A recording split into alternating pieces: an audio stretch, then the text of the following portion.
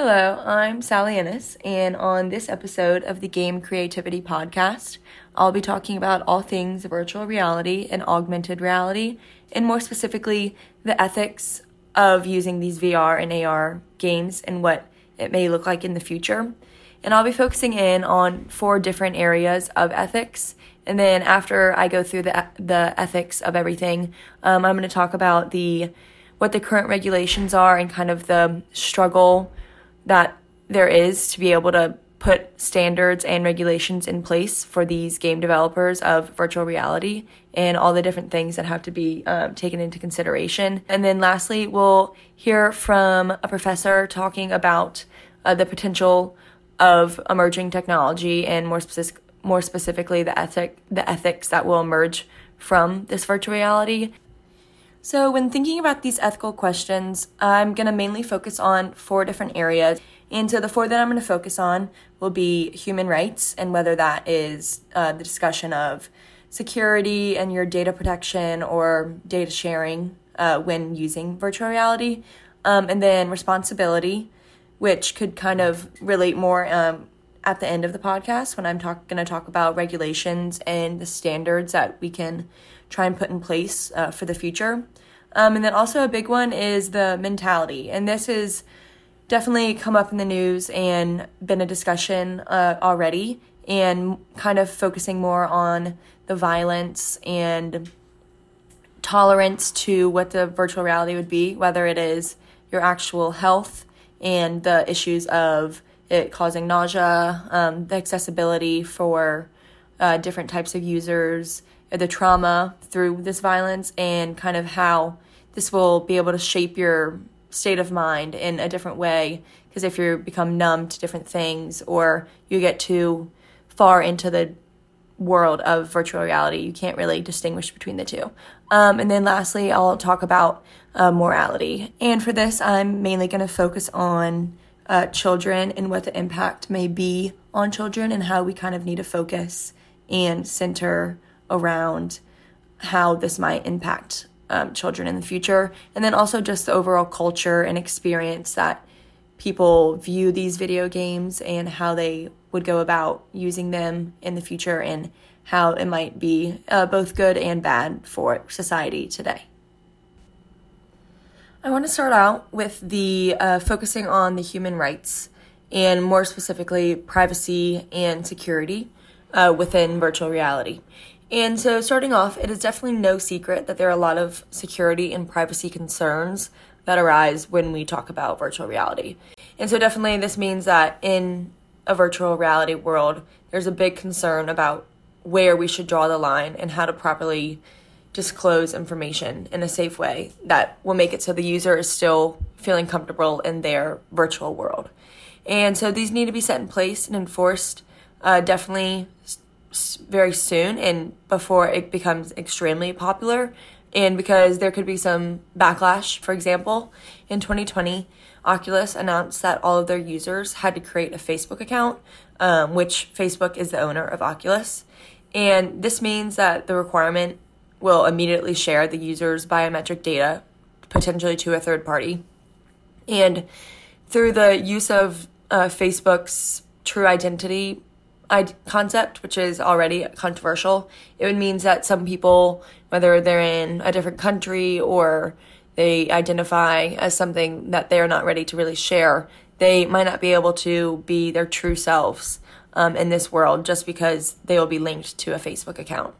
Kind of shifting gears along the lines of privacy and security, we definitely tap more into the emotional aspects of privacy, as some technologies are actually being developed that use eye tracking, which would make it so they would be able to track, obviously, where you would look and everywhere like that. And so if this information is actually shared with other companies or analyzed, it could definitely lead to some companies being able to better predict your lifestyle patterns or even your emotional responses.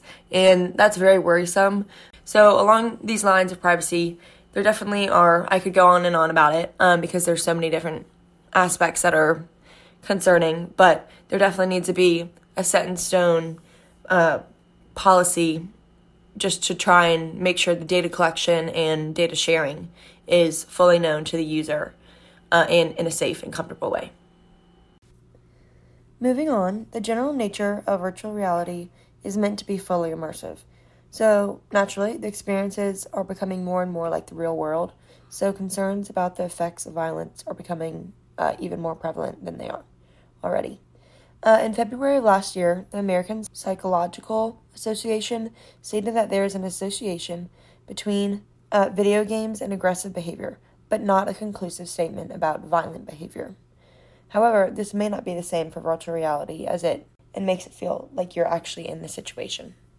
There has been research done at Johannes Gutenberg University, and they state that with it being a fully immersive technology, virtual reality will most likely lead to minor, or for certain people, for the extreme, major forms of depersonalization, meaning that your physical body will not feel like your body anymore, as you become so wrapped up in that virtual world that you've been playing in.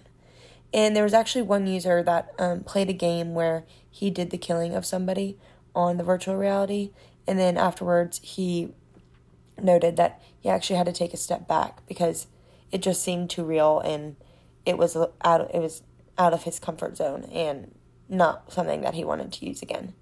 And so this also leads into the discussion of where to draw the line and what types of games should be produced for virtual reality.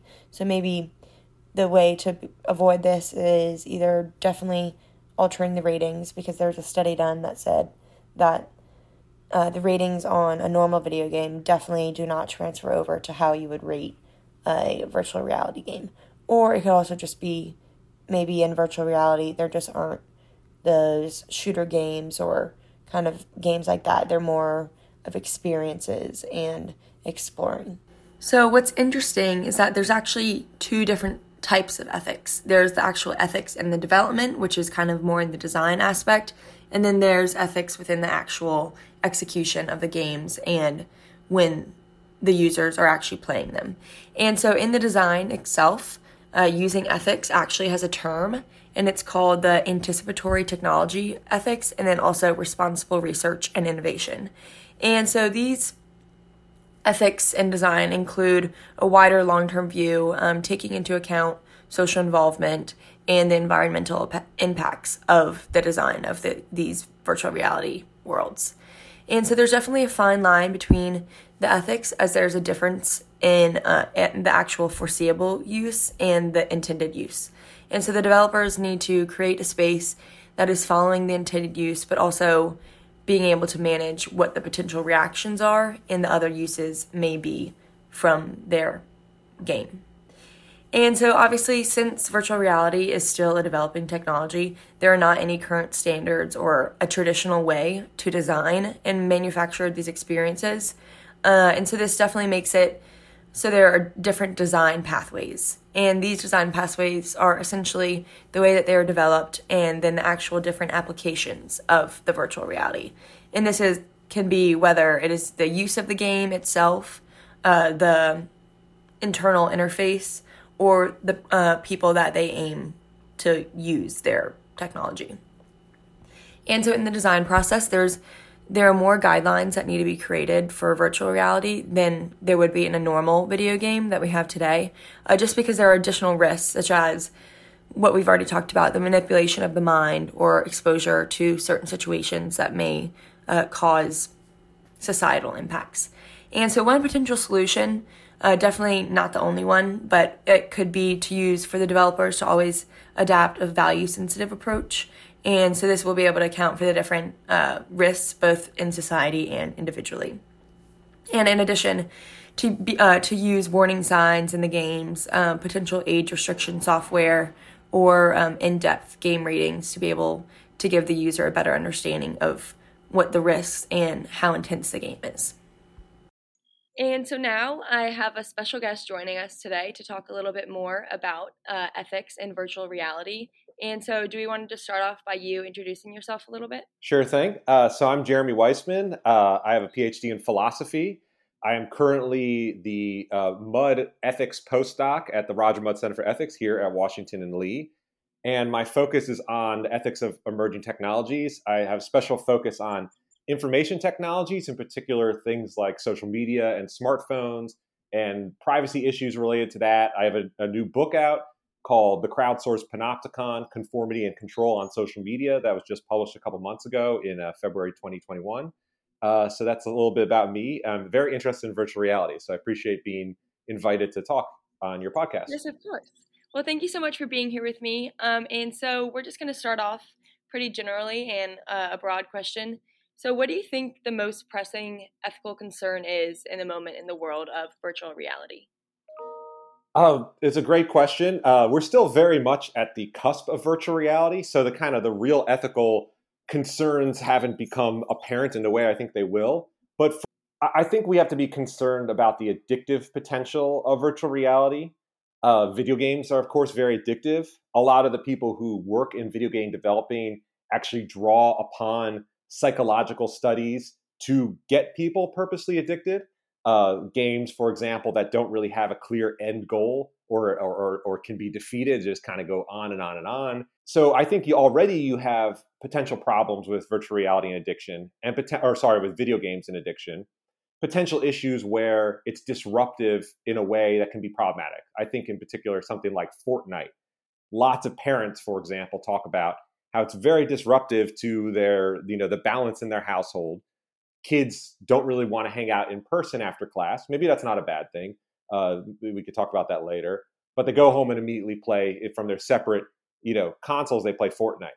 So already you have this kind of foundation where video games are addictive, where they're kind of potentially disrupting things that are normally good in family life or social life. And virtual reality will just amplify that times, an indefinite number. So there's a worry that people could kind of disappear into the matrix. I don't know if you've ever seen the movie Ready Player One. I have. But I feel like it kind of is similar where it's in there and just go off into a separate world. And it's kind of making it where it's the issue of there's a fine line between if people are going to be kind of not wanting to be in the actual present world and wanting to just be in the world of virtual reality or video games. Right. And I think what Ready Player One depicts, is a realistic concern where the world itself has become kind of degraded. It's falling apart. So everyone wants to kind of disappear into virtual reality. But that, of course, only leads to a kind of vicious cycle where the more people are detached from the real world, the worse it gets on the outside. And then the more impetus there is to bury oneself into the virtual reality. Now, it's not clear from the offset why spending your time in virtual reality would necessarily be somehow of less value than spending time in the real world, right? Because if you could have completely immersive virtual realities, why is that an experience that is somehow of a lesser value? But it does seem kind of intuitively that if we've sort of lost touch with the real reality, so to speak, that something of great value is lost. And the more we're kind of sucked into the machine, the greater we have that risk of losing touch with real reality. Yeah, I think that's a great point. And that kind of goes into what I was going to want to talk about next. And so there's a lot of discussion going on about how to navigate the issue of children and age restrictions, potentially in virtual reality. And there's talk about how it can mess with development or kind of the understanding of the world and kind of making a distinction between what is normal and real and then what is just a game or a video game. And so do you have any thoughts or any potential suggestions on how to get around this issue and how the developers may be able to go about trying to minimize altering the children's development? Yeah, that's a great point. I mean, my intuition is that they will need to take age restriction much more seriously in video games than they do today. So at least when I was growing up, age restriction for movies was fairly well guarded. I couldn't go to an R-rated movie as a 12-year-old. I had to get past the ticket counter. They're not going to let me in unless my parents were there to escort me into the theater. And that's still the case today. So there you had a pretty good control mechanism. You could say the same thing about video games today in that you could say, well, if parents are buying, R-rated or X-rated, whatever, video games for their kids, the parents should be acting as the guardian in some sort of sense. But, that's the gatekeeper. But it doesn't work all that well because then someone else's parent will buy the game for the kid and everyone will, right now there's not really good age restrictions on the internet. And a lot of the impetus is put on to parents to kind of have this wisdom to be able to put on parental controls and do all this kind of stuff.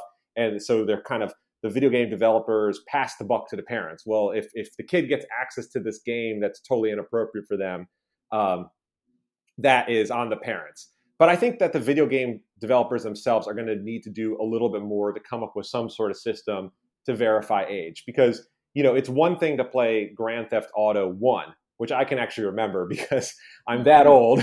I can remember being a teenager and playing Grand Theft Auto 1, which was basically, it looked like stick figures at best, right? Even that seemed to kind of increase aggression in my, I think, 16-year-old self or whatever. But you can only imagine, a 12-year-old growing up in some future where they're in some hyper-realistic virtual reality environment, like some, future iteration of Grand Theft Auto, where they're spending all their time doing the kind of horrible, violent things you can do in Grand Theft Auto. That seems at least problematic. And something that we wouldn't necessarily want to have no control over. And yet, I think if the video game developers put too much onus on the parents to say they have to have, they need to know all this technology, they need to keep watch over the kids, I think that's important. Yes, that's part of it. But I do think that they need to take responsibility themselves and say, we can't just have a website that says, click, are you over 18? That's not going to work. So there needs to be something more robust than that. Yeah, I can kind of leads more into more of a privacy situation almost, and that privacy definitely is, I think, could be a large issue within these video games and kind of the data sharing and collection. So how do you think that the developers or just the companies of the virtual reality experiences, how do you think that they should go about the data sharing and collection without making it so the consumers and the users of the games still feel like they can be in their own world and experience it just like a normal person, but then not be worried about it being all of their information and potentially personal lives being shared? Yes. So good question. Privacy issues, I think, become especially relevant with virtual reality because already you have kind of a model in Silicon Valley where everything, as you were saying, is collected. Any piece of data that they can get from your act. But in virtual reality, again, now everything you do will be data. You turn your head in virtual reality, it's data. Where you look, that's data. Every single thing is, of course, by nature, data because everything's virtual, everything is electronic. So every single thing you do will be data. So the amount of data that video game developers will have from your, virtual reality play, or not just video game developers, because virtual reality, we're talking about video games, but it'll be used for everything, video conferencing.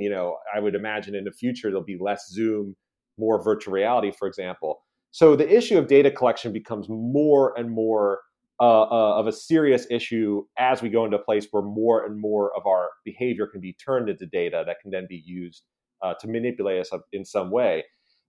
So I think we really need a kind of revolution in the model that we're using or is being used in Silicon Valley right now. There's a great book by Shoshana Zuboff called The Age of Surveillance Capitalism.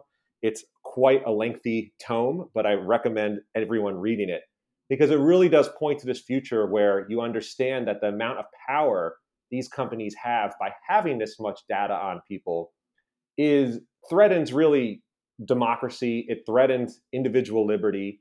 And we need to really rethink this kind of model where we just hand over all this information to these companies and they give us something for free in return. But the bottom line is the current model of this kind of that everything you do is turned into data that's then sold to companies essentially to manipulate behavior. It's just got to go. We can't keep operating that paradigm as we move further and further into a future where more and more of our behavior can be turned into data. And in virtual reality, that's to an extreme because as I mentioned, everything can be turned into data. Yeah, exactly. It's definitely scary because I know sometimes I don't even have my phone near me. It's just sitting on a table and then I'm talking with someone about what I want for dinner or I mention something. And then next thing I know, there's an ad on any of my social media. And I'm just like, oh, wow. Okay. I was just talking about that. So it's definitely needs to be a shift. And kind of going in the data, staying in privacy and everything like that, but then also just going in general to any of the ethical concerns brought up by virtual reality. Do you think that there will ever be laws put in place or to try and avoid some of these ethical concerns? Or do you think that it'll be more of kind of like a set of guidelines or a process that the developers need to follow to try and ensure a lesser of ethical issues? Yeah, great question. So certainly there will be guidelines. There's already kind of guidelines that are being developed and put into place. Kind of soft law, we might say, codes of conduct, things like that. And I think that is really important. Though on the other hand, that's very much, I think, what the industry wants. I think they really don't want to be regulated by, government policies, hard law, where they could pay real penalties. And there's something to be said for relying on this kind of soft law, which is that if things are too, the industry moves faster than the law sometimes can keep up, let's say, and that's bad in that sometimes that leaves them wildly unregulated and able to do things that can be really dangerous for society. On the other hand, you might say that it allows for a kind of flexibility in their work where they're not they don't have a policy officer of some sort. I don't know if police officer would be the word, but some sort of telling them you can't do this, you can't do that, and stifling their work in some sort of way. So there's something to be said for trying to have these kind of self-regulation, these codes of conduct, and I think those are really important. But in my opinion, it needs to go beyond that. I do think we need to take law regulating these tech companies, especially when we get to stuff like virtual reality that can be so absorbing of our time, so absorbing of our minds, so absorbing of our data. We really will need to regulate these things with hard law through policy in Congress. And that's something that's going to require a few things. One, it's going to require a public that is more informed, a voting base that is more aware of these things that are going on, a voting base that's more activist on these things, where we don't just kind of accept that tech companies can, listen in our conversations and say, well, we just feel defeated. We have to stand up and say, no, they can't do these things because these technologies are so incorporated into our lives now that in many ways we don't have a choice but to engage. So that's a devil's bargain if I have to engage with these products to get along in society, but they can then, take whatever they want from me and do whatever they want. We're going to have to stand up to them. And that also means getting money out of Congress, because companies like Google, for example, who I'm sure will play a huge role in virtual reality, and Facebook, who's already playing a huge role in virtual reality, with Oculus Rift, these companies have unbelievable lobbying apparatuses. They pay a huge amount of money to the campaigns of congressmen. And finally, we also need, politicians that are more aware of how these companies work. Facebook was on trial after the Cambridge Analytica scandal, which people should look up if they're not aware of. And, the Congress people were asking, like, how do you make money, Facebook? And Mark Zuckerberg's like, sir, we sell ads. But we really need an informed public, an activist public, to make sure that we can reap the benefits of these new technologies without having to sign away all our rights. Yeah, I definitely think that it goes far beyond just being a tech company. I think you're 100% right. And so I know I don't want to take up too much time. So No, just kind of as a wrap up, where do you think that virtual reality will be in the next couple of years? Either you can consider the ethical concerns as well, or just in general. Yeah, good question. Yeah, it's hard to know exactly, how fast these technologies will take off. We've definitely become, to the point where virtual reality has entered the world in a much more mainstream way. It's kind of like, when personal computers were first finally becoming, popping up in people's homes. But to make the analogy to personal computers is to say that we are really at the beginning of virtual reality. I mean, I think that this is, where things are going in the future, and it'll just get more and more immersive to the point where, it'll be difficult to tell what's real and what's VR once you're in the system. But in the next few years, I definitely think that COVID has kind of hyper accelerated a lot of trends, in particular, something like, online learning, teledoctors, tele everything really has taken a leap forward, much faster than it would have otherwise. I think, the amount that we use Zoom now, for example, I think that would have happened anyways over the decade, but it's pushed it forward much quicker. And I don't think there's any going back from that, really. And so I think while, Zoom is where we're at now, I think virtual reality will take the place of that increasingly, and other technologies as well. But I could see, for example, the future of online learning, for example, not taking place over Zoom, but taking place over virtual reality. And in the next few years, I don't think we're quite there.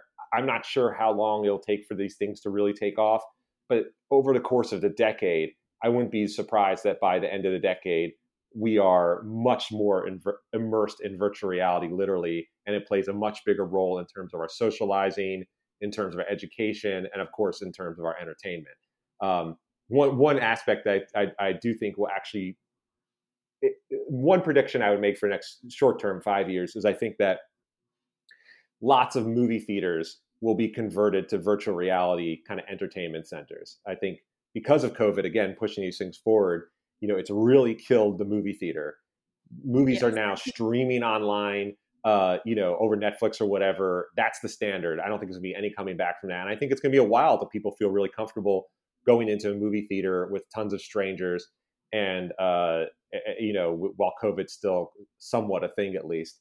I know that a lot of the big movie studios like Universal, that they're kind of in the works. They kind of see, movies being increasingly a VR experience. And you can see the kind of mainstream movies that are out there lend themselves to it. We've entered a superhero universe. Everything's Batman and Superman, Jurassic Park, 20, whatever, dinosaurs. Those will all lend themselves to a kind of a VR experience, one that you still probably couldn't have at home because it would involve this big apparatus and this chair that moves around and all that kind of stuff.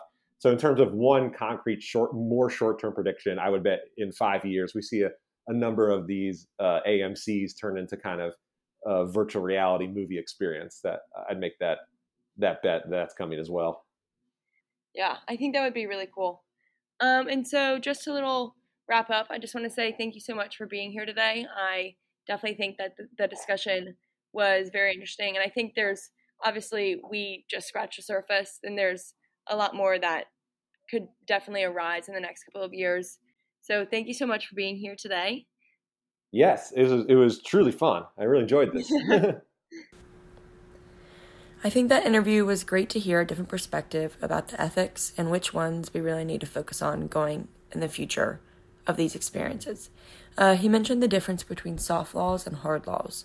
And so there currently is actually a code of ethics, one may say, for virtual reality that acts more like soft laws, but it isn't very popular, and quite a few of the developers don't necessarily follow it, but it does try to outline how to minimize the societal impacts. And these are: do no harm, secure the experience, which means to ensure the gameplay space has no obstacles, be transparent about data collection, ask for permission, minimize nausea and actual health side effects, diversify representation, regulate social spaces, and create accessibility for all. And like I said earlier, there is so much more to talk about, and that will surface in the future as the technology and society develops more, but it is good to be aware of the potential dangers of the technology. And with all of this, thank you so much for listening to the podcast. I've had a really fun time, and I hope you learn something about the ethics of virtual reality.